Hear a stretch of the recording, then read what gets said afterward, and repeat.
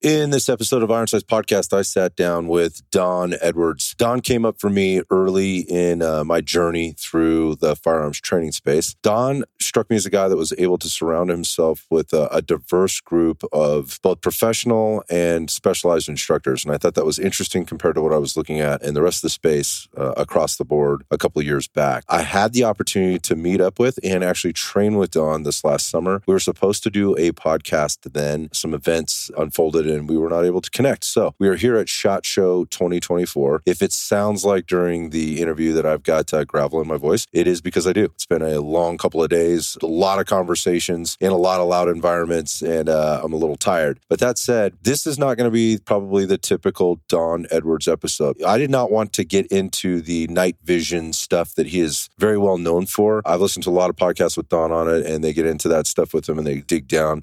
And with regard to what he knows, who he knows, what he's doing with it. I wanted to know more about Don and kind of what makes him tick and where he's come from and where he is now and where he's going. So that's what this episode is. I hope you guys enjoy listening as much as I enjoy connecting with Don. Here we go. Just need to take a couple minutes to thank the sponsors for today's show. The older kids taught me a lesson early in life, and that was snitches get stitches. We kids wanted things we said and did in the absence of outside eavesdropping eyes and ears to remain private and secure within our little neighborhood tribe. After all, this information was private, and we were sworn to keep it secure so it didn't get exploited in the wrong hands. Nowadays, my private information has expanded beyond that little group of bike-riding marauders and now sits available on all my electronic devices. And that makes me feel pretty uneasy, especially after having my phone and personal accounts hacked and taken advantage of. The reality for you and me is our laptops are never really off. Our phones hold our entire lives, including family and work, and everything from credit cards to passports contain RFID. All of this effectively makes those little items little snitches. And this makes us all vulnerable to having our digital lives stolen. It's time to put a stop to that. And this is where Silent comes in. That's SLNT. Silent offers a range of sleek RFID blocking wallets, EDC Faraday bags, travel gear, laptop sleeves, and key fob cases with the added protection of their patented Silent Pocket Faraday cage technology. This elite signal blocking technology is the easiest way to instantly enhance your peace of mind around how your mobile devices are screwing your digital life up. My personal favorites are the Silent Faraday phone and laptop sleeve. They give me peace of mind by allowing me to completely disconnect from anything incoming and or outgoing, including things that can negatively impact my financial, physical, psychological, and emotional health. So, if you're looking for a solution to reclaiming your personal privacy, security, and health, go check out silent.com. That's SLNT.com. You can follow them at Go Silent on Instagram and Twitter, and then use the code IronSights at checkout for an exclusive discount.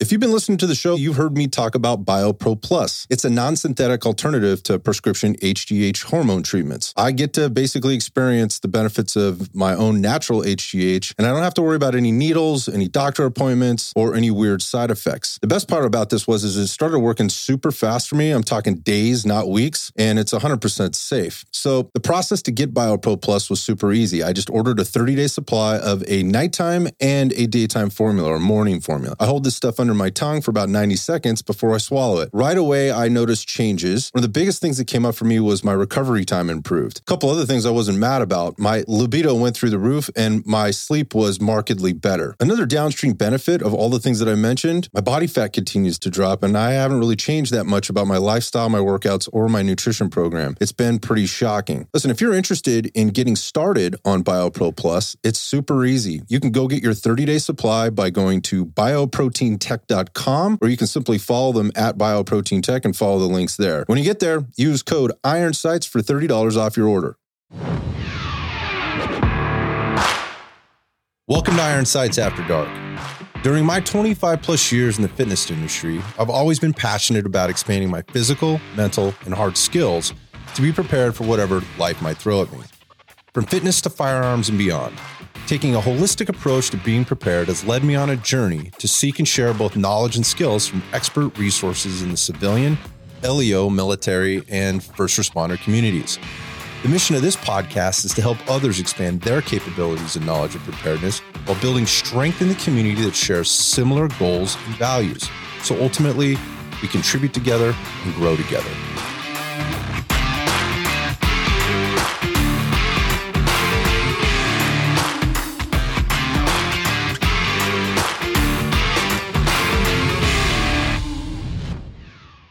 Welcome to the Iron Slice Podcast. Yeah, thanks, man. I got Don Edwards here today, which for me is a huge treat. Thanks for joining me, man. Appreciate it, man. It's a treat to be here. I know we've been talking about doing this for a while, and the first time we were supposed to do it, kind of, a buddy of ours got in a wreck and kind of messed up the whole plan. But here we are. Too long. I had that buddy in here yesterday. He actually told the story. He told the whole version of the story because I actually hadn't talked to him much since then. He probably told his version of the story. Yeah. I filled him in on a few blanks since we happened to be there. Yeah. But he described you and Sam as being the QRF for that thing. So we were in the emergency room with him. Yeah. Some of that he probably doesn't remember. I couldn't imagine how he could. So but anyway, man, listen, we're at SHOT Show 2024. Right. For those people watching and listening, we're in the Venetian Hotel. We got a little room here, and we're set up, so if it looks different, that's why. I think it was probably 6 months ago, or maybe a little less, maybe 4 months ago, we're like, Don, you going to SHOT Show? Scott, you going to SHOT Show? Let's make this thing happen this time. Yeah. And so here we are. And let me just kick this off by saying, when I first kind of entered into this space and the way that I entered into it, I was just trying to kind of gobble up all the things that were out there. And I was looking for instruction, and I was looking for I was looking for intelligent conversations on topics and subject matter that at the time resonated with me and I felt were super important. And I heard a lot of on the side conversations that sometimes I was confused by, I was turned off by, and whatever. And along the way, you start getting introduced to all this stuff. It's equipment, it's gear, there's guns, there's handguns, there's rifles, there's optics, there's night vision, there's belts, there's plate holders, there's all these things. And so there's a rabbit hole you could go way down deep into it. And it just keeps going. I mean, it's so hard, as you start to get into it, to kind of, as a new consumer coming in, like, where do I start with all this? But I think what I started to do, this is how my head works, like kind of categorize people. Like, here's the dude that resonates with me on this subject matter of these topics, or here's the guys that keep coming up in other people's conversations. Right. And you were one of those guys. Yeah. And and you were on the East Coast. And so as I was trying to go out and get training and whatever, I didn't understand that guys like you travel all over the country. Yeah. Train all different types of people at all different levels and in all different ways. And by the time I kind of discovered that, you were booked out, so I couldn't really jump into anything. Yeah. And I do get out to the, West Coast. I'm a California boy. Yeah. And, so in my heart, I want to get behind enemy lines, as I say, as much as possible. Yeah. And whatnot. But it doesn't happen as much as I would like. So, the opportunities for me to train with dudes out west is not as much for some reason. It's just kind of, not that I'm a regional guy, but just works out that way. Yeah, it works out that way. And, we're getting some stuff going on like here in the Vegas area. And one of my buddies from SoCal, basically we set it up here because it's sometimes easier for them just to drive over than it is to find a range to train at and stuff. Plus he wanted to do a shoot house class, and we have a good place here in Vegas to do that. So Pro Gun Club. Right. So his crew, they're all coming over from San Diego and Orange County and all that. Good times. Oh yeah. It's great. I love it. Like I said, I'm not scared to go to California. Yeah. Let's talk about that actually. Yeah. So let's kind of catch up on your background a little bit. Okay. Just like, I was shocked, like in the conversations we had or whatever, it didn't come up till later that, you're a Central Valley guy. Yeah. Yeah. I'm from Central California, Visalia, right pretty much in the middle of the state as far as I'm concerned, It is. That's the middle of the state. Gateway to the Sierras. Yeah. That's our claim to fame. Right outside of lots of food. Kings Canyon National Park, which plays second fiddle, and it shouldn't. It's way underrated. To Yosemite, which it borders. Yeah. And I used to spend a lot of summers up there in Yosemite. One of my high school buddies used to get a job every year up there, and he would live in his mom and dad's RV trailer. Yeah. And you know how like his job was to go around and dump the trash in at the campgrounds and all that stuff like that. Sounds amazing. Yeah, and he lived up there for free. And I think he'd have another job like working at one of the food stands at Yosemite, at the village there or whatever. And that was his summer job. If I knew then what I know now, I would have tried to do exactly the same thing, man. Yeah, it sounds like the life. Yeah, it's a beautiful part of the country. I actually have a lot of family in that part of the woods and agriculture out there. So yeah. All right, so you grow up out there. So I grew up there, joined the Army, ended up out in the Southeast. So I spent a good portion of my military career and my life and all that. I don't know if that's not really how I ended up there, but it's an easy location for me to be because I live in Florida now. Okay. But Fort Benning, I was an Army Ranger, 3rd Ranger Battalion for first 4 years, ended up getting out for a little bit and then coming back in through the National Guard system, the Reserve Guard, Special Forces, 11th Group, then ended up in 20th Special Forces Group, again based out of Florida. And that's kind of how I ended up semi-permanently in Florida. Let's talk about that journey for a second. So you go in the Army, did you get out as a Ranger and then go back in? Yeah, so I did one enlistment and got out. Got it. And then trying to figure out what I was going to do post Army. When was this in time? That was from 88 to 91. Gotcha. So November 91 is when I got out, right before those guys went to Mogadishu and all that stuff. So, interesting fact, a lot of those guys, if you know that story, the majority of the dudes that are depicted in that movie are good friends of mine or old friends of mine. So, so that's the era of Ranger that I was. So yeah, that time frame, Operation Just Cause, I was a participant in that down in Panama during that time frame. Jumped in there. I remember that well. Yeah, I remember that well. You're not that much older than me. Yeah, but I am older. Yeah, maybe a little I am the oldest guy in the room right now. Maybe a little bit. But okay, so then you get back in and you enter back in through the Guard, and you mentioned something about soft there. Yeah, so I ended up in 20th Special Forces Group. The weird route that I ended up was I was joining the reserves, and there used to be reserve Special Forces, and they were called 11th Group and 12th Group, and I was in 12th Group and just about ready to start going off to the selection and all that stuff, and they got disbanded. They did away with all the reserve Special Forces, and I ended up transferring to 19th Special Forces Group, which was the Guard. So most of those guys ended up getting absorbed into the National Guard groups. Through 19th Group, ended up going to Special Forces Selection and the Q course, we call it, and all that. During that time frame, ended up getting a divorce. So that was kind of a drift again. It's kind of a common tale. And my buddies that I was going through the course with were Florida guys from 20th Group. And they're like, hey, move to Florida. Come down, we'll get an apartment in Gainesville. It'll be great. Sounds like a great idea. Yeah. So that's what I did. And, and then pretty much I've lived permanently in the Southeast region, Florida, Georgia, since. I don't think I've, so as far as residency goes, but as you mentioned, I travel to teach. Yep. So I tell people, like, I got a mortgage and my family lives in Florida. My truck's registered in Florida, but I live at the Hampton Inn. I was just going to say, or out of the front seat of your pickup truck. Hampton Inn, I've got tons of Hilton Honors points. They're great for family vacations. I get 1 million points a year, so it's like free, So just let's talk about this transition piece out of the military. So again, you just kind of talk through that. I mean, you're talking about a thing that is steeped in tradition and history. There's a lot of lineages there. And, when you get out, and especially at the time you were in, I think it's a little different. I don't know. I can't speak to this, but it seems like there are like eras, that you can kind of speak to. You mentioned, a couple of those things, and people know what those things are. They understand. Yeah. But let's talk about like it wasn't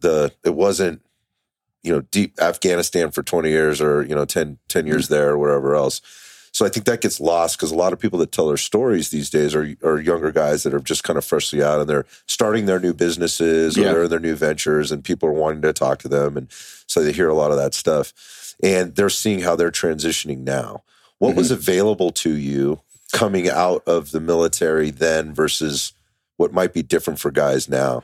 Compared to now, they're really, the Army, and I can only speak to the Army, didn't seem to have the types of programs they have now for guys to help them transition. And of course, the GWAT hadn't happened yet. Right. So the massive appreciation Not saying that, we didn't have it bad like the Vietnam era guys did at all, but you were just a dude who was in the Army before. There was no, you weren't a special because you'd been in the Army. There was not an association with really anything. Right. Yeah. It was cool that you did this, but nobody knew anything. And this was like pre-internet type stuff too. Yep. So the fanboyism and stuff like that of, the operator. That's what I'm talking about. Wasn't a thing. So it's just like, nobody knew anything about you other than what you told them face to face pretty much and whatnot. So, but as far as like programs for like job stuff, you went through it, but it was just like a briefing from like a dude from, what's JB Hunt Trucking Company and Snyder Nat. They were trying to see if you would come, do their thing and, how to write a resume from a dude who's had a government job his whole life, kind of thing, and whatnot. So it was, I guess looking back, I appreciate the attempt, and I think they're just better at it now. Good. And whatnot. So, for me, I was, my family business back in the day, was back in California and, in Visalia, and it was in the nursery business. Okay. So my belief was I'm going to go home and join back into the family business and really just, the life situation at home. Yep. You hear like, never go back home. I should have heeded some of that advice, but I had to go back home to learn that it was true, kind of thing. Cause it just hadn't changed, it wasn't what you'd remember. It wasn't what I had hoped it to be as an adult. You changed. I'd grown up, but I still had memories of abusiveness type stuff. Gotcha. And I was like, and by the way, now I'm a trained killer. Yeah. So it's like, not a good place to be. If I remember how you treated me when I was a teenager, and I know what I would do to you if we were in another country right now, it's like, okay, I need to get out. We shouldn't be in I need to get the fuck out of here. Yeah. Gotcha. Kind of thing. So, so that didn't go quite as well as I'd hoped. So fresh start, moved over to Arizona, actually lived in the Phoenix area for a little while. And that's when I was going to school. Okay. And, with the idea that, hey, I'm going to maybe go back in the Army, get a commission and do this. And then I started to realize, I don't know if being an officer is what I want to do kind of thing. Because I liked the hands-on. Yep, doing the job. I'd been a ranger for 4 years. Doing the job. And I really liked that. And then I got connected with the SF side of the house. Guys, I'm like, you know what? And I was like, oh, maybe I want to be an SF officer. I was like, no, that's kind of gay too. Yeah. I like being the guy. We want to be doing the job. Yeah, I like being the guy putting the charge on the door and going through it. I appreciate that. Not the guy making the plan and watching everybody do it kind of thing. Nothing against you officers out there, but you know what I'm talking about. Right. So I kind of scrapped that idea. Plus, I don't like college. I'm not really for me. Not really good at that. It wasn't for me either. So it was. I think I was a better NCO than I would have been an officer, anyways.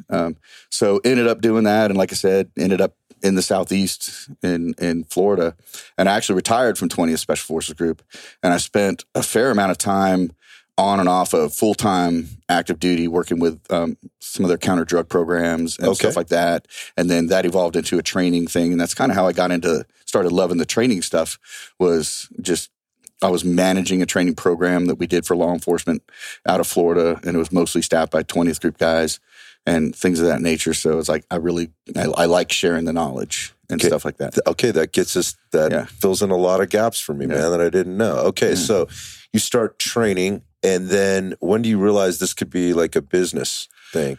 Are there steps in this process, or do you just like I'm starting my own training company? No, it was definitely an evolution. Let's talk about it. So during that time frame, in being a member of 20th Group, there was a guy there who was a federal agent, and he kind of latched onto me and another buddy of mine. And his thing for his agency was he was a the head of their defensive tactics program. Okay. And he was like, hey, you guys come to this training thing that I'm doing, right? And before you know it, the two of us are like instructors in these programs. And then while I'm the training manager at the Florida Counter-Drug Training Academy, I get a call from him. He's like, hey, they're going to hire an assistant for me and you're going to apply for it. So I get hired and I end up there. So it was like, as a student, I became like in the instructor, the teaching, the learning, all that stuff. I just evolved into it. I didn't set out to be where we are now. It just landed in your lap, but I liked it. You had to figure it out. Yeah, but I liked it. So it was kind of like I evolved into that position of like, I really like this. This is interesting to me. I like showing people what I'd learned. And I had, through those things, I had the opportunity to kind of be mentored by some of the pioneers of, it was law enforcement training, but understanding, how people learn, but also how the body responds under stress, sympathetic nervous system, and stuff like that. Some next level stuff. So especially then, we understand, the things that the body does naturally under stress. Why wouldn't we create self-defense programs based around those? Okay. It's not that you're not going to be able to focus on your front sight because of perceptual narrowing, but what if? Mm-hmm. Why not have a technique that works if that happens to you? Mm-hmm. And it's kind of novel at the time, right? And it still is, and people still want to argue that you can train through that, but not everybody has the resources and the ability or the stamina to train through that. That's a solid point. So it's like I can't make every street cop a tier 1 operator. Nope. Nor is there time or energy or finances to do that. Mm-hmm. So you only have so much time to get, and I'm using them as an example, but it could very well just be you and your wife coming to a weekend self-defense shooting course. That's it. That's all I got with you. That's until all maybe next year when I'm back in town and you come see me again.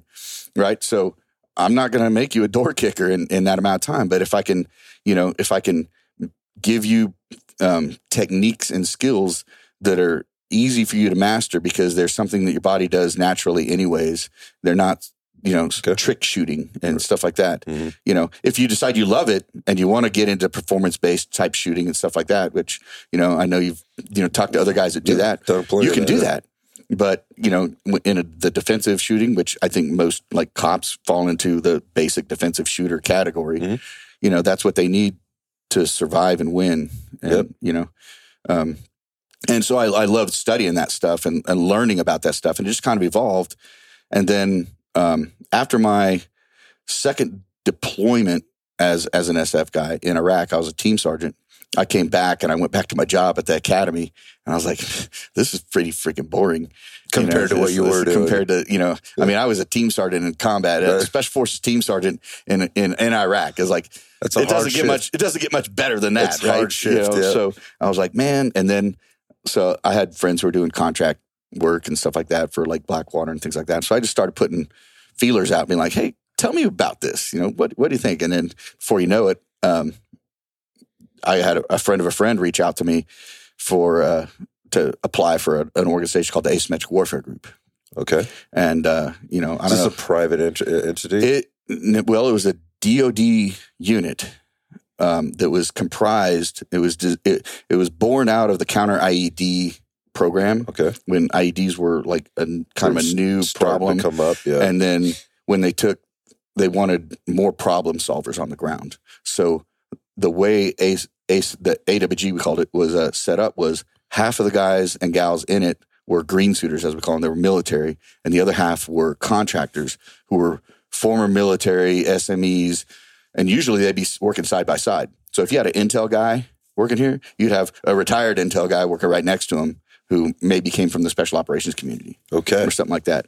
So not everybody in there was a former SOF guy, but if you were a boots on the ground deploying guy and you were a civilian, most of us were either SF or former Delta guys. Okay. We had a couple NSW dudes here and there, and Force Recon guys. And I did that for a while because of budget issues and stuff like that. I moved over to a similar program, same company that I worked for. Okay. Doing that. But so I got to be embedded with Army units, boots on the ground, going out on operations missions. As a civilian, I was kitted out and armed almost exactly the way I was when I was an SF guy. Wow. Going out on combat operations as an advisor for those guys. So I did that for several years. Okay. And most of the time it was like 4 months in country, 4 months out. Okay. And while you were there's deployments with this too. That's how we did it. So the idea was I would spend so much time embedding with these units in a region that I was kind of like going back to all the time. So I was in Afghanistan. They called it RC South, which is the Kandahar region down there. So I was going in and out of there every 4 months at a time. So I was kind of a subject matter expert on what was happening there. So I'd be embedded with these units, and then I would go back and spend time with the units that are getting ready to come into there, actually replacing the people that I was just with and helping them with what's going on that they need to prepare for training wise and stuff like that. So as a dude who had already realized that I love teaching people what I learned, it was awesome. You were learning very fast. Dude, I had so much job satisfaction out of it because I'm sure, because I knew the problems that they were going to face, and I could go to them in their training cycle and actually help them turn their ship and be like, this is the azimuth you need to be on. And because you can't do that once they're already in country. Then I could meet them and be like, hey, how's it going? Right. What can I do for you there? Because then I had reach back support to a lot of programs and like material solutions, as we called them, that they might need and stuff like that. So that was just one of the aspects. And the other one was just like, if we had enemy TTPs, tactics, techniques, and procedures that they were starting to do new, I would go there to that unit, be like, okay, what's going on? Learn it. If I had a solution for it, I would share it with them. Or if they came up with a solution, we would write a white paper on that and spread it out to everybody else so that when that TTP migrated over here, these guys were already ready for it. Yeah. So so I loved that. It was just like, that was like the ultimate, like if you like teaching people and training people and especially in the combat arts, I was like, I loved it. So you're not the first guy I've talked to that was there or working in an opportunity when things were evolving as fast as they were evolving. Yeah. To be able to get the feedback, not just be the guy on the ground, but the guy on the ground that's getting a lot of feedback from other guys on the ground to develop programs or evolve programs to meet the needs of what the actual need was.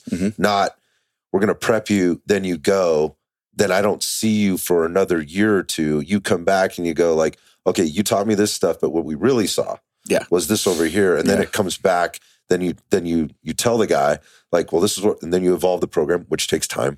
Yeah. To then teach the guys. You're behind all the time. Our jobs at both AWG and it was called the JET, the Joint Expeditionary Team, was basically to help stay ahead of the enemy threats evolution. Yeah. To get out in front of it. Oh, it was great. It was, but we had the support and the intelligence networks behind all this stuff. And there was stuff going on. There were resources like that available that the regular everyday units didn't know about. Stuff that only traditionally special operations units would be taken advantage of.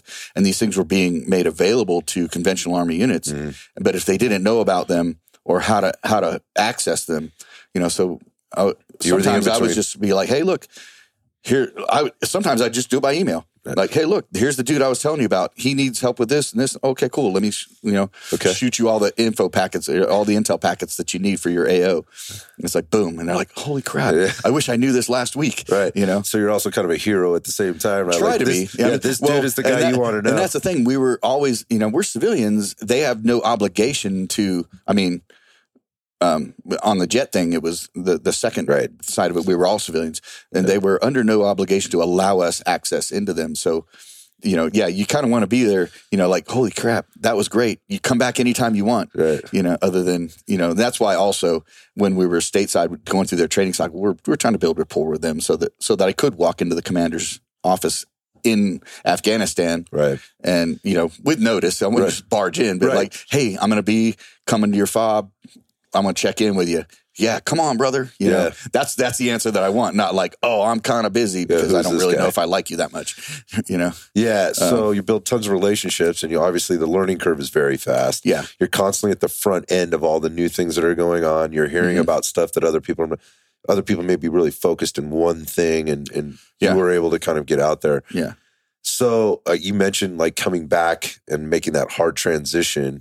Like, how long does this go on for before it's like you're timed out or whatever? Well, during that whole time, I was still in the Guard, and in the middle of there, sometime I actually retired. Okay.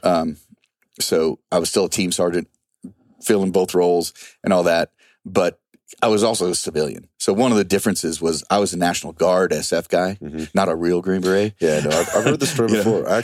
So I was already a civilian by most accounts. It wasn't like, I'd already had a regular job, and all that stuff and whatnot, even though it was a government job. And while I was home, I was doing training. So Greenline was doing some classes here and there while I was home. Okay. So so somewhere in there, Greenline comes together.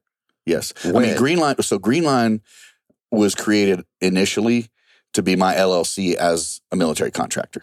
Okay. This makes sense. So then when I came home, be hired. Yeah. So I could save money on taxes. Gotcha.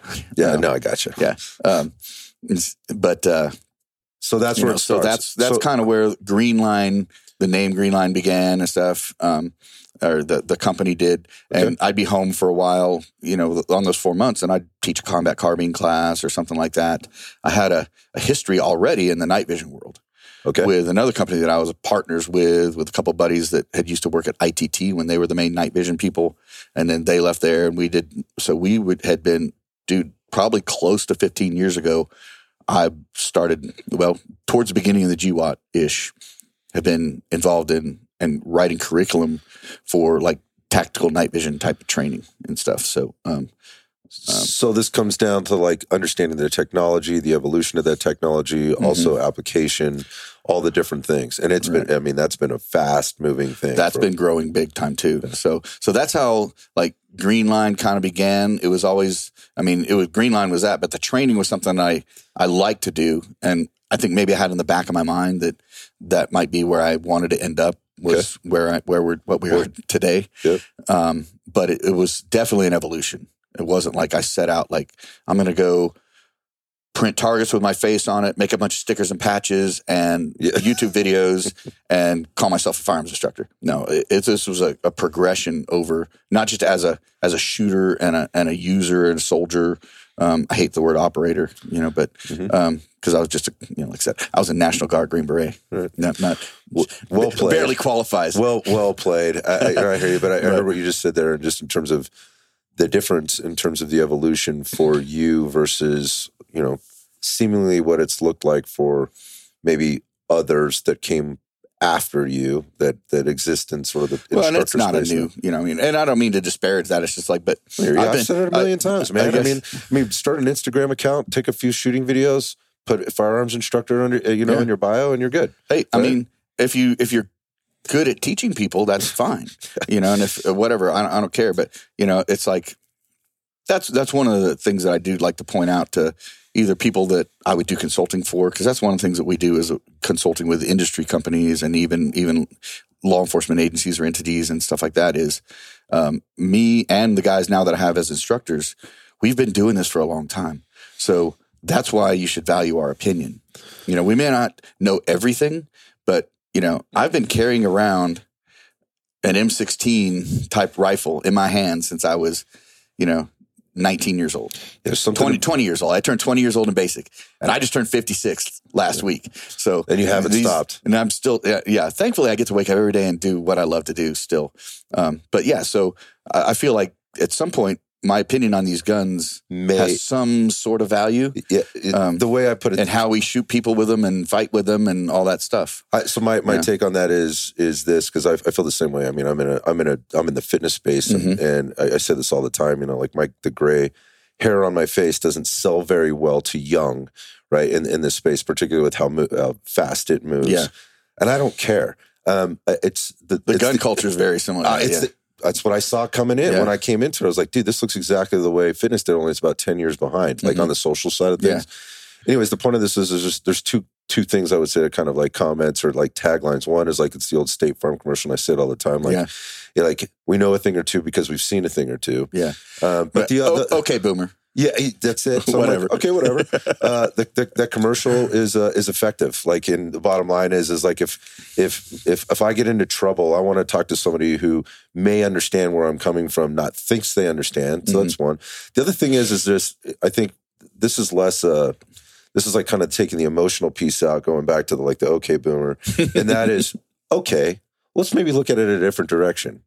On the off chance that I might know what the fuck I'm talking about, just on pure chance, just saying, like, maybe just hear me out for a minute, right? Yeah. And then you might, maybe I might change nothing. I'm not trying to change your mind about anything, but maybe just hear me out. And I think that's something that gets quickly lost. However, I do think as people go through their process, if they make it far enough through, they start to realize, like, yeah, I should probably listen, because these guys are saying the same things these guys are saying. They're just saying them in a little different way. Mm-hmm. This one's being said with like flash and almost like an overconfidence maybe, or like with a weird intention. Well, the other guy's just gone, this is who I am. I don't know any better, right? Because this is what I've been doing my entire life. Yeah. Like take it or leave it. Yeah. Right. Kind of thing. Yeah. Well, like in your, in your industry, in the fitness, and you've seen a lot.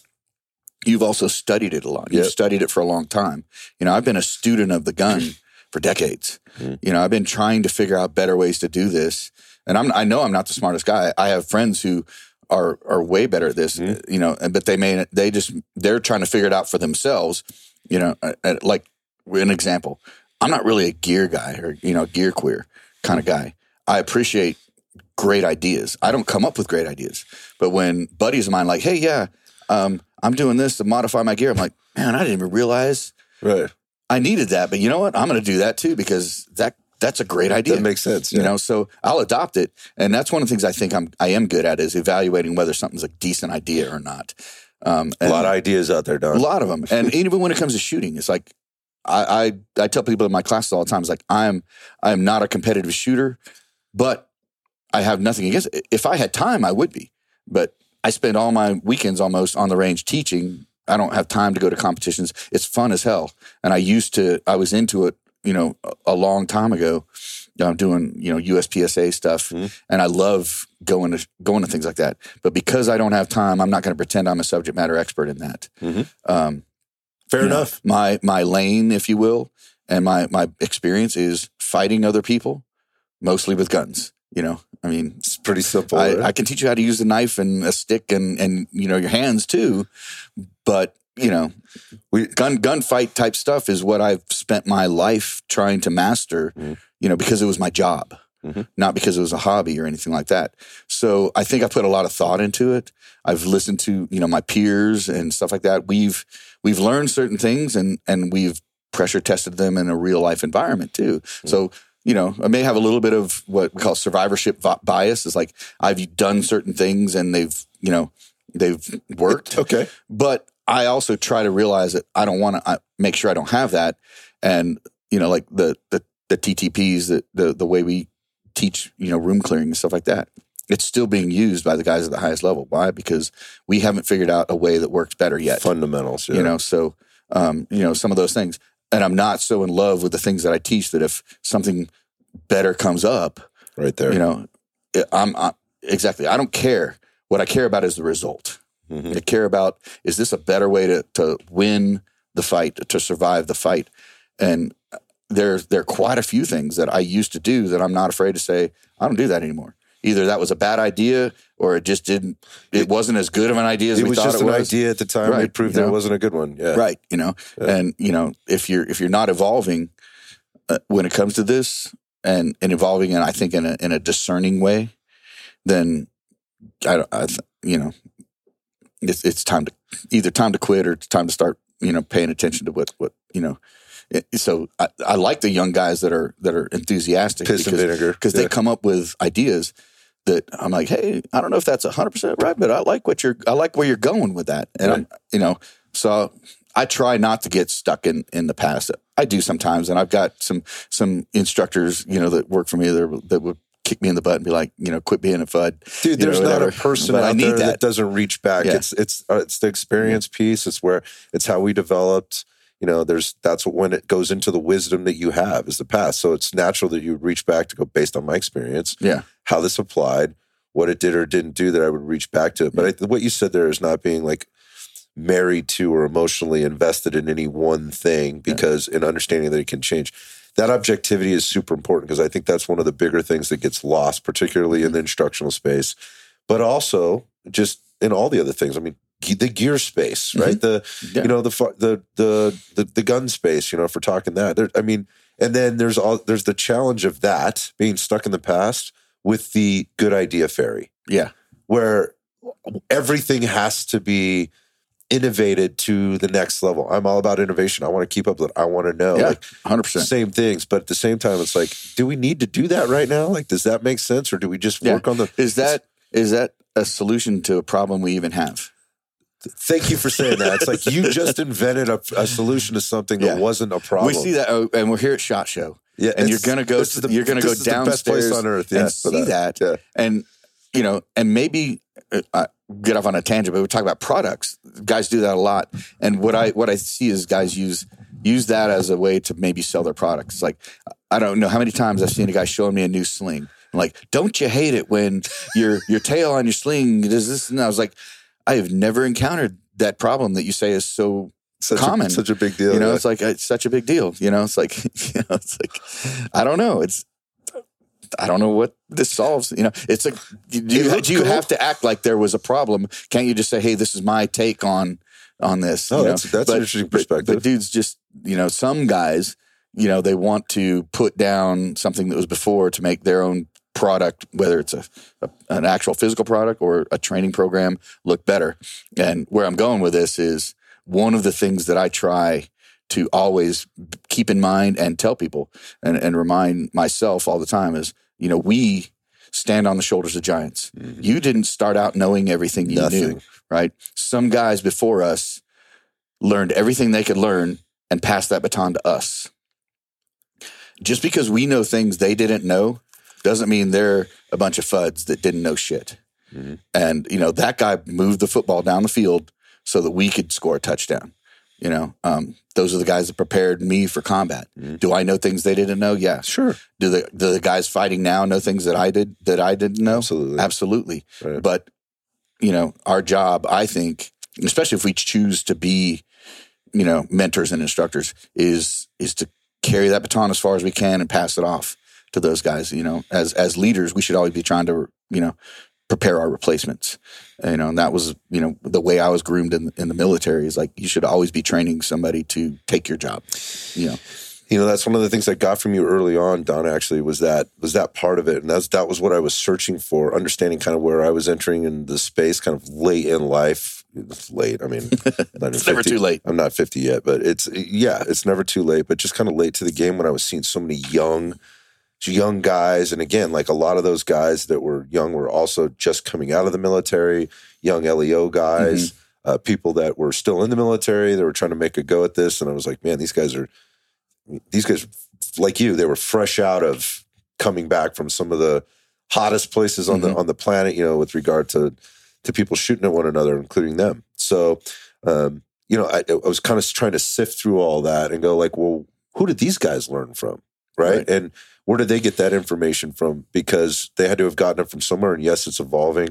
And everybody was kind of saying the same thing, although they were trying to say it differently, going back to the like, what's the product of the week, and why is my training better than your training, the other guy's training, whatever. And that whole, I guess, what's the word I'm looking for? Like just that attitude of the only way for me to make my product or me look important is to talk shit about somebody else's product or thing. Yeah.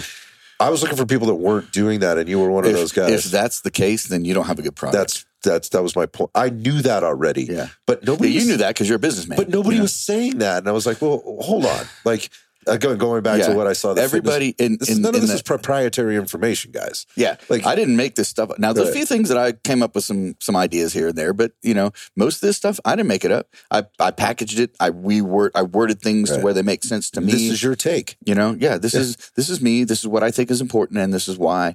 Yeah. And this is how I, some of the stuff I do, and especially like the Red Dot Pistol class, I explained it as like, this is how I practice to get better at this. Mm-hmm.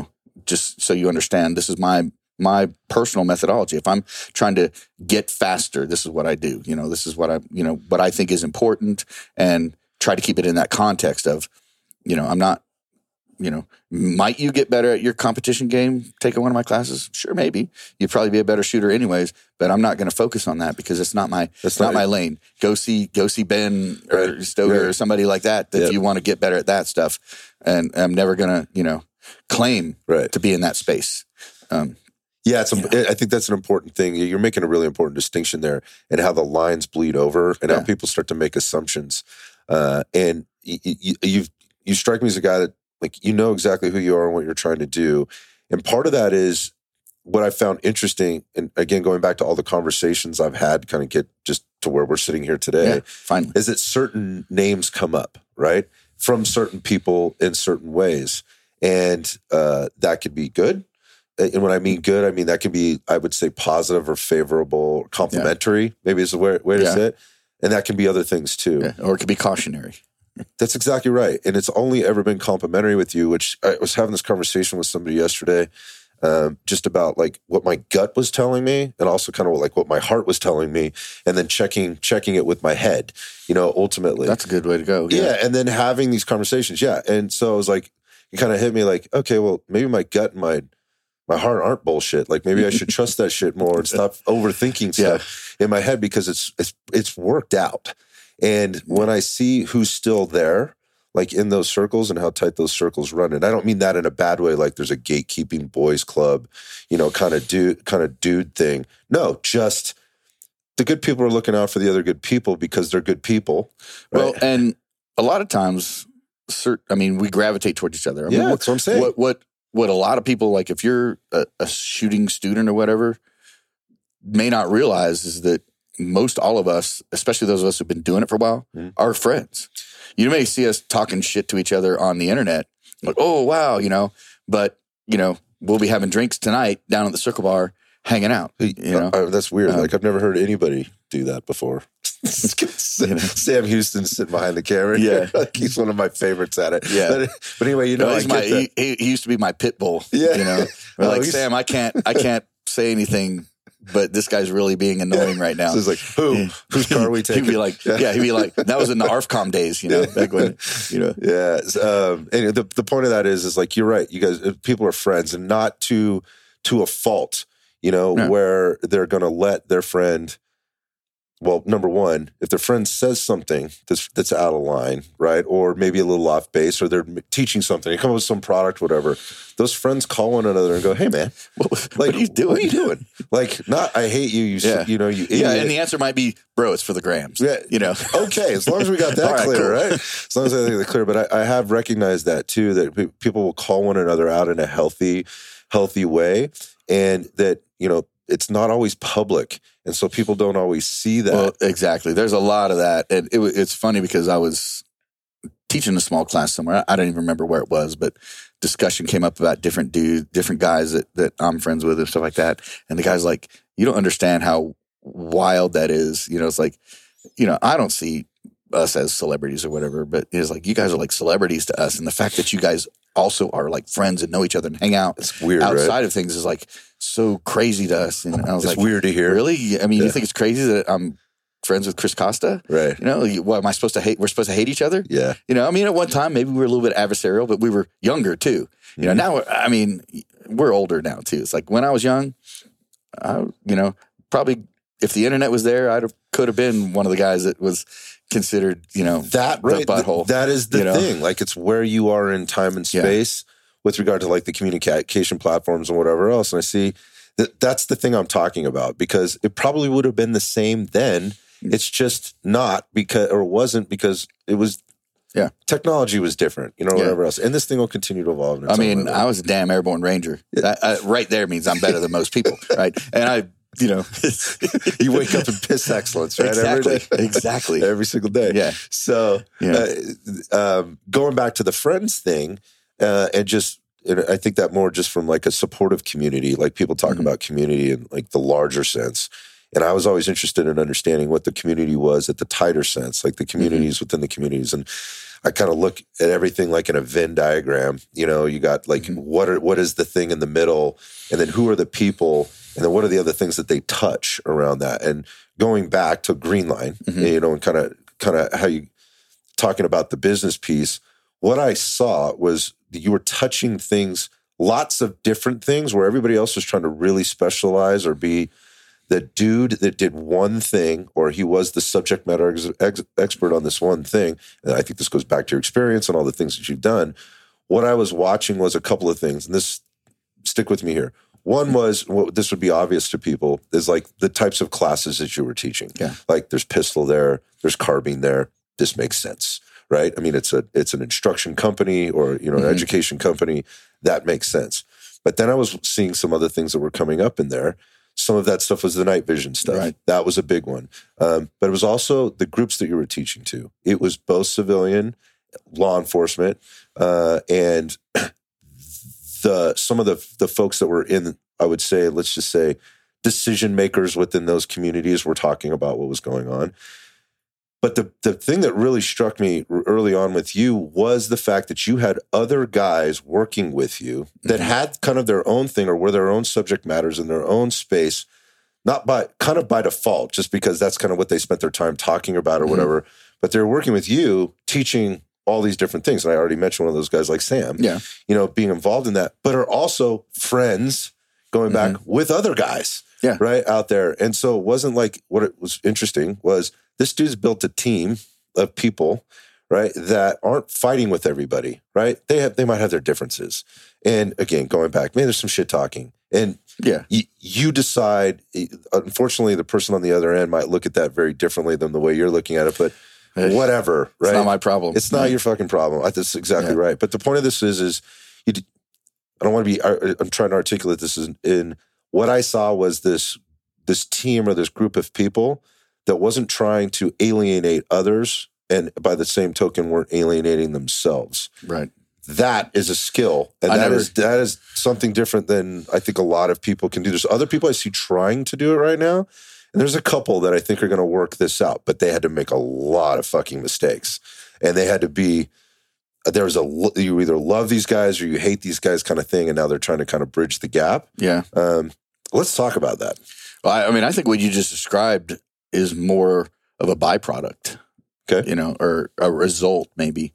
I never really intended to have like instructors working for me and stuff like that. I mean, we mentioned Sam; he's right over there. Everybody, half you people probably know who he is. Probably more you know who he is than me. But, well, they will in a couple of weeks because we're going to get him up. We're going to get him on here too. But so he's been I don't know, my Robin, if you will, for a long time, right? Which is awesome. Which has been great. Which is awesome.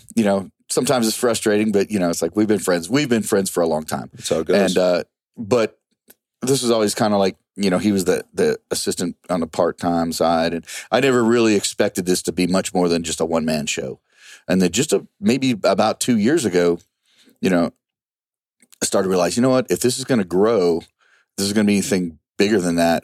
And actually a profitable business, which I'm, be the first to tell you, I don't think I'm a great businessman. So I have to get people to help me on that side of the house. Most of the best coaches are not great business people. So I'm learning. I'm learning about that. I need to get people to help me on that side of the house, and I'm finally doing that. But I think I did approach Eric Vargas, who's like one of the top snipers in the country world, and he's a good friend of ours, Ranger buddy. Do you want to come, teach with us? But I'd already had other dudes be like, hey, I want to be one of your instructors. They're chasing you a little bit. And I'd be like, I don't have instructors. I don't do that kind of thing. Like, well, I want to do this. And then I was like, okay, once I gave in, then it's like, hey, I want to, I want to be on that team too. And I would do something. So it was almost like the right guys were kind of attracted to Funny how that works me. out. And we'd already been friends, that friendship had already been there. So it wasn't like, it was a random cold call being like, I want to be one of your instructors. Like, I don't even know who you are. No, it's organic though. Yeah. So it just the team just kind of built itself. Guys would present themselves and be like, and now the struggle is to get enough training work going on to where everybody gets a piece of something. We got to talk about that. Yeah. But but you mentioned how everybody's kind of doing different things. Like, Sam works with another training company, Warrior Poet Society, who John Lovell and I have a good history together. Other Ranger. Another Ranger. But, we know each other through other, things, and it's that's a different story. Maybe get me and him on here, and we'll tell that. And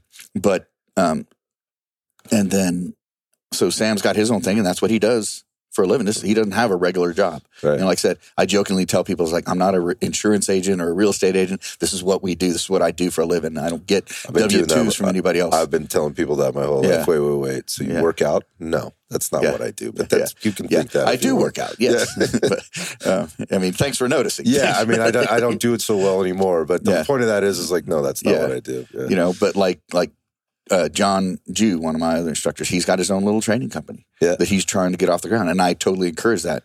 So wherever guys are, whether they're in law enforcement or something like that, and they work with me as they can, as much as they can, or they have their own training company. And I encourage that. What I hope is that he gets so big that he tells me one day, like, look, I'm just going to, I want to break away and do my own thing. You'll 100% have my blessing. And how can we work together to support each other? That's my attitude. He won't become my competition. And, I don't see it that way. John Dufresne, I was just about to ask Duffy's you about John. One of my freaking, favorite people in the world. John and I just sat across from one another at the dinner table last night, and I hadn't seen him in a year. He was sitting right where you were sitting last time I saw him, and man, what a solid human being. Yeah, I love that guy. We hit it off the instant we met. We did the Ranger thing, and we're two entirely different generations of Rangers, and you would think that oh yeah, we've known each other. We were in the Ranger battalion together, so that's what we joke. There's an old joke says you can take the boy out of the battalion, but you can't take the battalion out of the boy. Yeah, gotcha. Sam gets mad when we hang out too much because you can't have Ranger moments like that anymore. Especially if Lovell's around and there's all these other Rangers and shit. He gets mad, but anyway. Yeah, that relationship there with you guys, and kind of working next side by side. I mean, he and I have a saying: the rising tide raises all ships. Mm-hmm. There's no reason why we can't all succeed together.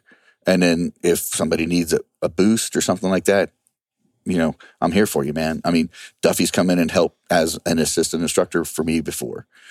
We've done collaborative classes. We did a big alumni weekend where you had to be either his or my alumni to come to this thing, and it was a blast.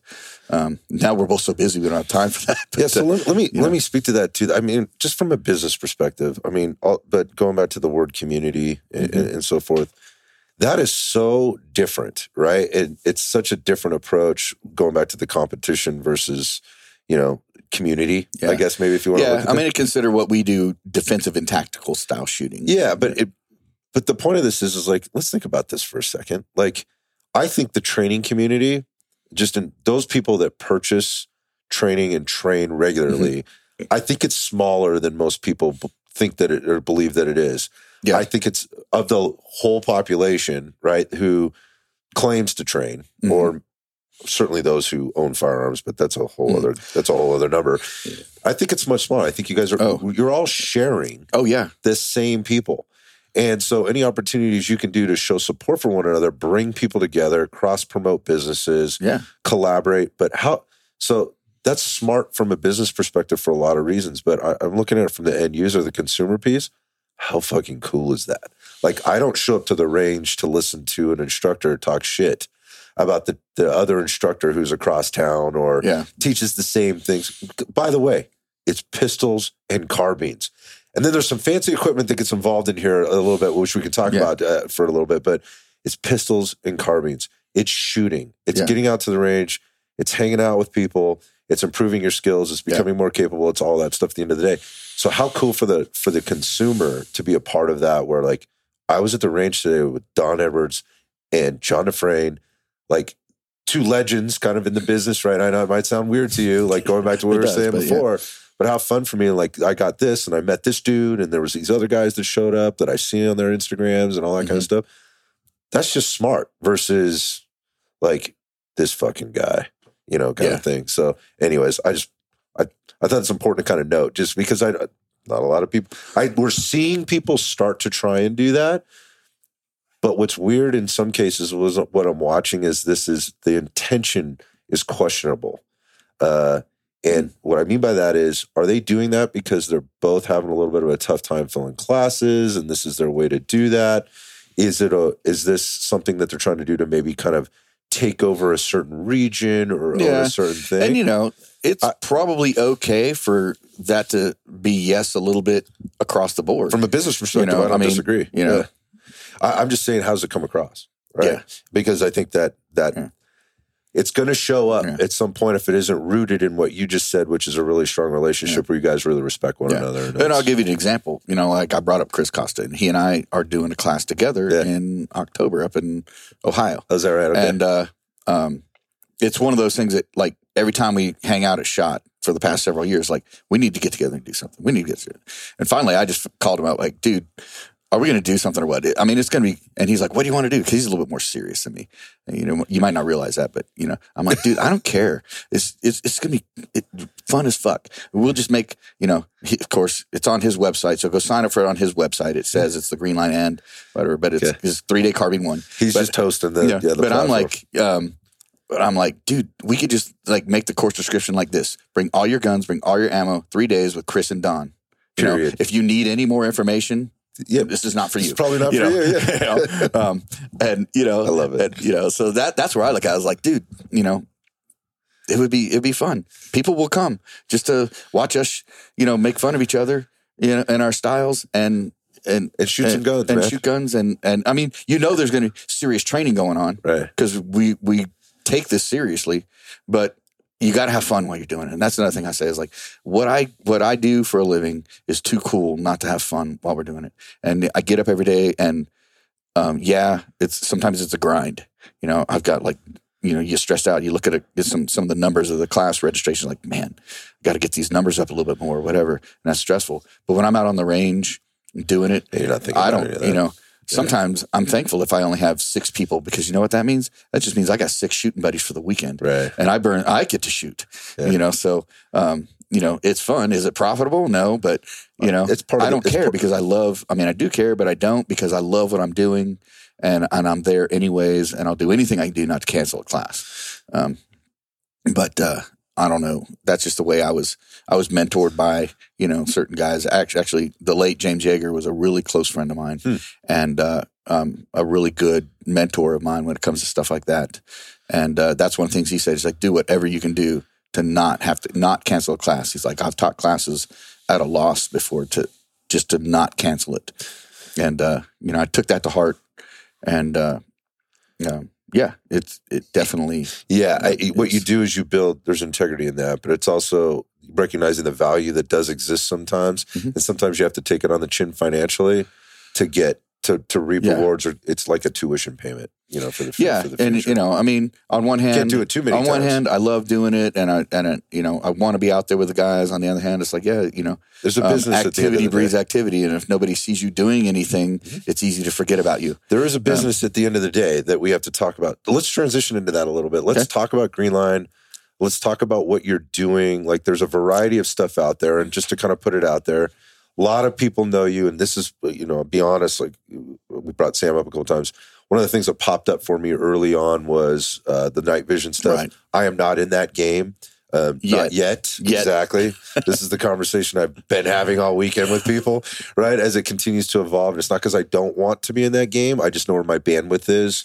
There's other things that I need to be doing right now. But there's a financial, you know, commitment piece to all that. It's calculated, but I am fascinated by it. And you guys were specifically, you were guys that popped up for me, you know, sort of right away. So there's that. But there's a lot of other things that you do, and there's a lot of different. I mentioned this earlier.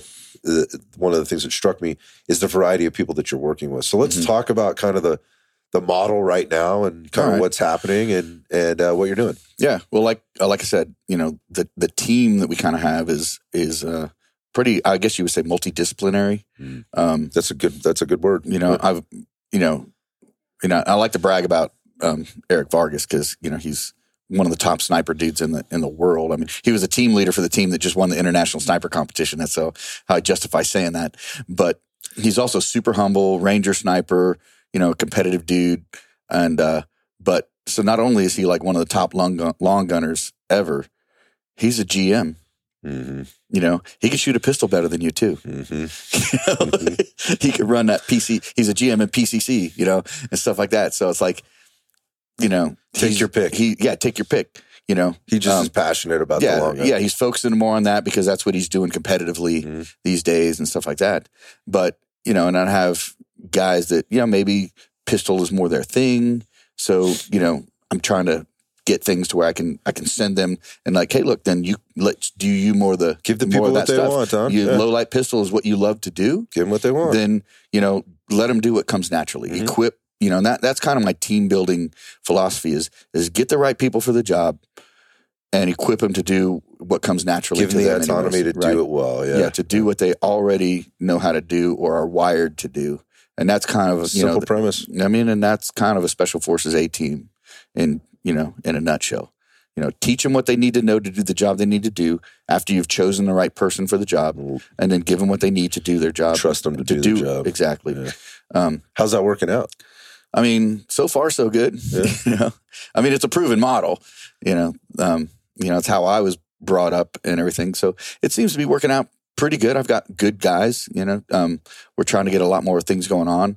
A lot of them come to us because they're also like they want to learn more about night vision, or they've been been to some of our stuff. So Sam kind of heads up, especially the techie side of what we do night vision wise. SME for sure. You're going to have a hard time finding somebody who knows more about night vision than the technical aspects and all that stuff of it than Sam. You might find people that know as much, but you're gonna have a hard time beating it. Yeah, my experience has been a little bit with him, like kind of one-on-one, and then just kind of seeing what he's doing publicly, but I haven't found anybody yet. So he's come up with this like 100 question test that we're requiring these guys to be able to pass before we're like, you can teach a night fighter.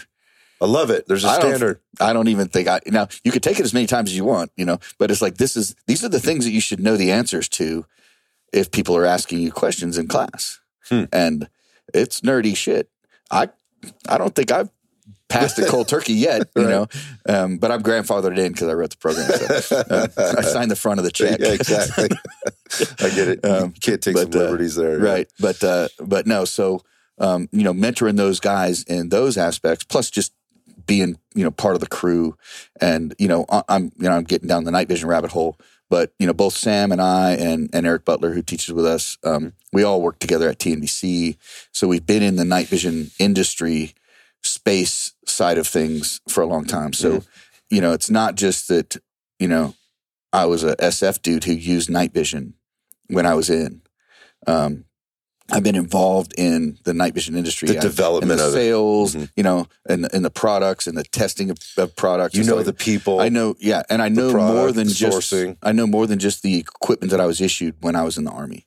So and that's the thing. And I'm not trying to disparage, brothers of mine that are teaching stuff like that. But a lot of times, unless you immerse yourself, unless you're really truly a gun guy, about M4s, PEC-15s. And PVS 31s. Look, man, I'm not that much of a gun guy. I'm a freedom guy. I just like guns. Yeah. But it's like so. That's one of the things I think that just not that other night fighter programs are bad. One of the things that sets ours apart is we're very much about the education and the information, and we spend a lot of time in the classroom before we ever go to the range. I mean, hours in the classroom. I'm really glad you brought that up because in the past year, probably and a half now, I've been through several courses where that should have that classroom time and didn't have it. And then I've been through, when I say several, let's just say a couple. And I've been through others where we did spend that classroom time. And what I've noticed in that process, for me, I love it because you're just getting you're drinking from a fire hose a lot of times, depending on where you're coming into it, but you're getting a sense of what's going on. It might be completely going over your head at times, but at the same time, you're in a space where you can start to pull the information together. You see how other people are dealing with it, right? And then when you go out to the range, like now you're taking it into the practical application, you see how it works. I'm not trying to process all that information all at the same time. Right, cold turkey. And those folks that may be getting a little antsy, ants in their pants while they're in the classroom, they ultimately recognize the same thing. I think I just understand it better because I learn really well that way. Okay. But it's atypical of how the typical firearms instruction space has been. And I say really the only one that we spend that kind of time in the classroom is night fighter. It's very informational. But, I do speak a lot in all my classes. One of the things that is really important to me is when you leave, it's more important that you understand why I showed you how to do something this way than it is to be good at it. You can go practice being good at it, but if you're at the range 2 weeks after the class and you're like, why was this important to Don? Right. So I'll go over and over. And this is why I think this is the way to do it in the context that we're here for. Like I said, if you're going to a USPSA match next weekend, this may not be what's going to win the stage for you. But if you get, carjacked at the gas pump on your way home from the range today, this is what I'm preparing you for, and that's why I think this works. And this is as soon as somebody shows me a better way, and I validate that, then I'll put out something different. But this is what I think. This is why I think this. And if you don't, because to me, if you can't articulate that, then you're just probably regurgitating something somebody else said once. Yeah, I think that's super important to lay down some groundwork for the whys, right? Because a lot of people come in and they're just like, hey, it's a convenient class. This looks cool. I want to do this. There's not a lot attached to it beyond that. Like, let me say there's no depth to it. So they can walk away feeling disappointed. But what are you disappointed for? Because there wasn't like a developed, like why you were there in the first place. And so you could be working as hard as you want to as an instructor, but if that person doesn't understand why they're doing what they're doing, and that has to be, they have to take personal responsibility for that. There is that. You can't provide that for them. No, I can't force them to drink. But yeah, exactly. Only Chuck Norris can make a horse drink. Right. But yes, it's the leading them to the trough and compelling them to want to drink the water. Right. Or compelling them to drink it. And because I could easily take the attitude of, well, I already got your money, so let's just do this. Right. Like, why should I try this? Why should I think differently? Why should I change my mind? Why should I block out whatever that other thing that's been in my head all day since I walked on the range? I don't want to walk into that situation that way as a student. And sometimes as an instructor, you have to recognize that and kind of go at it. Yeah. A little bit of it. And, sometimes you can't avoid it. Totally. Stuff happens. Totally. So going back, so there's there's several different classes. Right. You have several different instructors that are coming at things from different angles, different strengths, obviously, but very, very things that they want to do that they really love doing. Or they have the background in it. Which it goes to this, old cliche, which is iron sharpens iron thing, where if you've got a guy over here, again, we brought up Sam a couple times, or John as an example, like if you're talking with John, night vision nerds, right? And then you come over here to Vargas, and he's the long range nerd. Yeah. Well, he's not spending as much time. Well, he might be a grandmaster shooter with all these different in all these different classes. He's not spending all that time with the night vision, and vice versa. So each helps each other grow in a team environment versus trying to learn it some other way. Yeah. So I think that's super cool. I'm just wondering how it's all working out. Well, I mean, so far so good. Yeah. It definitely is. Like I said, the big thing now is I've got enough instructors. I've got to make sure that I have stuff for them to do, and whatnot. But no, it definitely is, and like I said, it's the chicken or the egg thing, right? You brought up Vargas. He has other responsibilities, so he's not always available. John, he's retired, operations sergeant from the military, so he's got a lot of strengths when it comes to the management side of things too. He's running his own business. He's pretty much free. If I need him last minute, something. Sam can't make it to help me with the class. Hey, John, what are you doing this weekend? I could use you down down here in this class. He'd be like, I'm on my way. Because he's flexible. So and so it just kind of depends. So I've got a pretty decent mix of right now, and I say, and I have enough people right now, guys. So, it's working out pretty good. Like Eric Butler has a regular, he's got a big boy job as he calls it, but it's flexible as long as we can plan ahead. So we're looking at another guy to come in and maybe do some more snipery stuff along with Eric, because Eric's got a lot going on. Well, I think it's interesting too, because it provides opportunity for people that do have a lot going on but still want to contribute and can contribute. You're giving them an opportunity to do that. I'm seeing some other guys out there do that, and I'm also watching them do that. This is what I think is really cool. Some of the guys that are doing that for other guys now were trying to do it on their own. And because they had other things going on, or because they're maybe not strong business people, or they don't have they have more liability, right? Kids, wives, all mortgage payments and all that stuff. Yeah. They're in a different place. They can't necessarily commit, invest, and do the things they need to do to get the thing going fast enough. Yeah. And it takes time, right, to be able to pay the bills. So providing somebody like that an opportunity, and so that they can make money, but takes the pressure off of having to do it. Yeah, or just still be their own man. Or just continue to do what they're passionate about. Correct. That's what I'm saying. Yeah. You're giving them a place, a time, and a space with that autonomy, right, and trust to do it. So they feel like they're part of something bigger because you've allowed them to be part of it rather than voluntold them to do something or whatever else. I think that's interesting. They're grown-ass men that can do whatever they want. Yeah. And, one of the things that's interesting to me is I'm honored by the caliber of guys that have approached me to want to, work with me and stuff like that. It's like, just so it's a privilege for you. It is. It's like, I don't know if I'm, it's like, this may not be as amazing over here at Greenline Tactical as you think it is. Like, no, bro. It's like I said, I got Eric Vargas.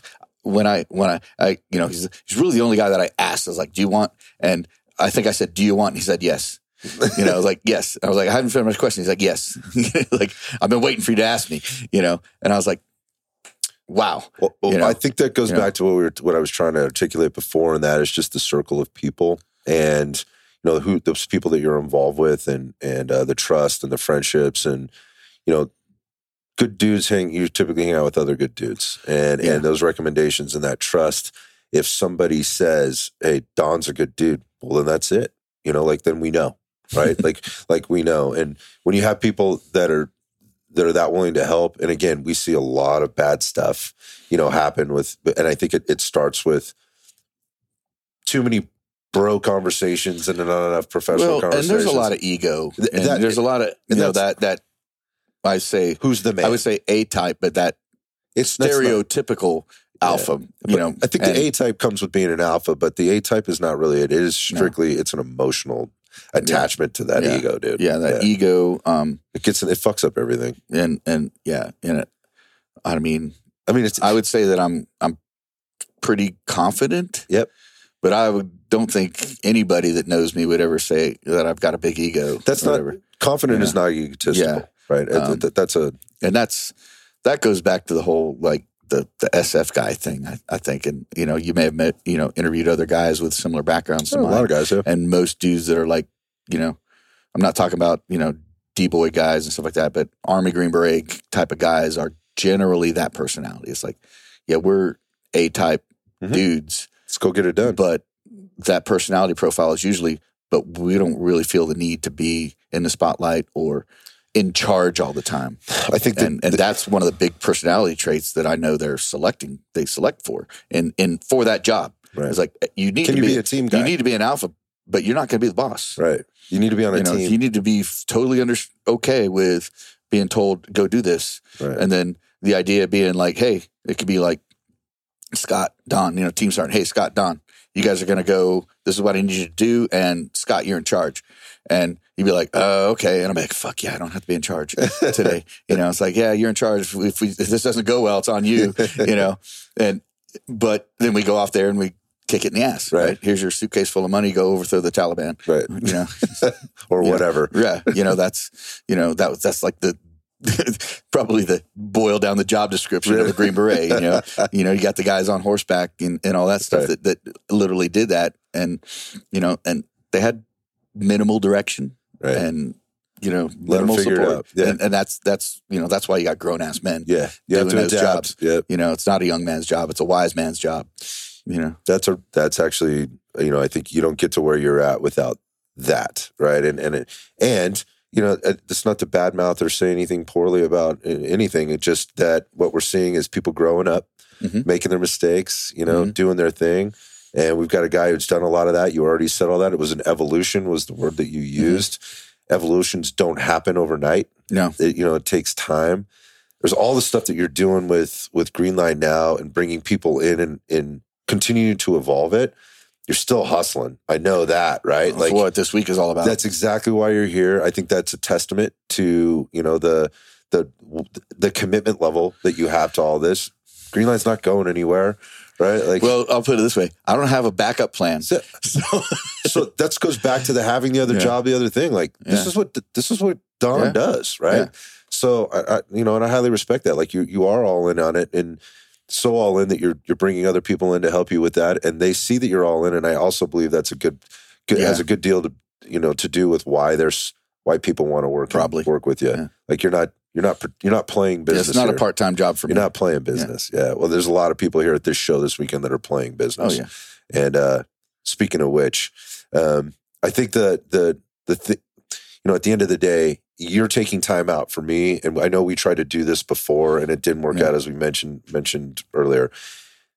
I cannot tell you how much I appreciate and respect that you want to spend time with me today to chat. See, I would say the same thing. I appreciate you.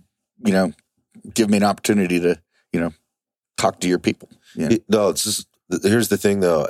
Like it's our people. When you look, going back to that Venn diagram and the community aspect of things. Again, the communities within the communities.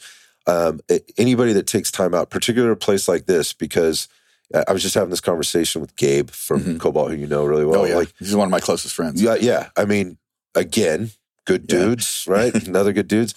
But the point of this is this costs money. Right? Like we're here investing in our business. So the fact that you took out a couple hours for today to invest in me and this conversation means a ton to me, man. I appreciate it.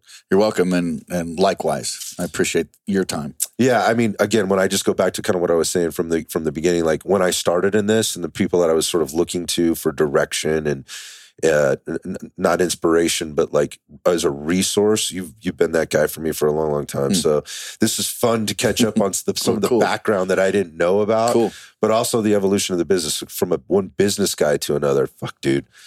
Killing it, man. I appreciate that. Keep it up. Well, shoot. Yeah. Thanks for the vote of confidence. Sometimes I'm not sure about that. We don't have a choice, right? Yeah, exactly. Sometimes, as they say, I don't know. I burned all the lifeboats a long fucking time ago. May the bridges you burn light your path. So that said, I'm gonna let you get out of here and get down and get back to the business at hand, of building that business, holding it together, and continue to make an influence or make an impact and be an influencer. Man. Appreciate you, brother. Yeah, man. Thanks, Ben. Thank you.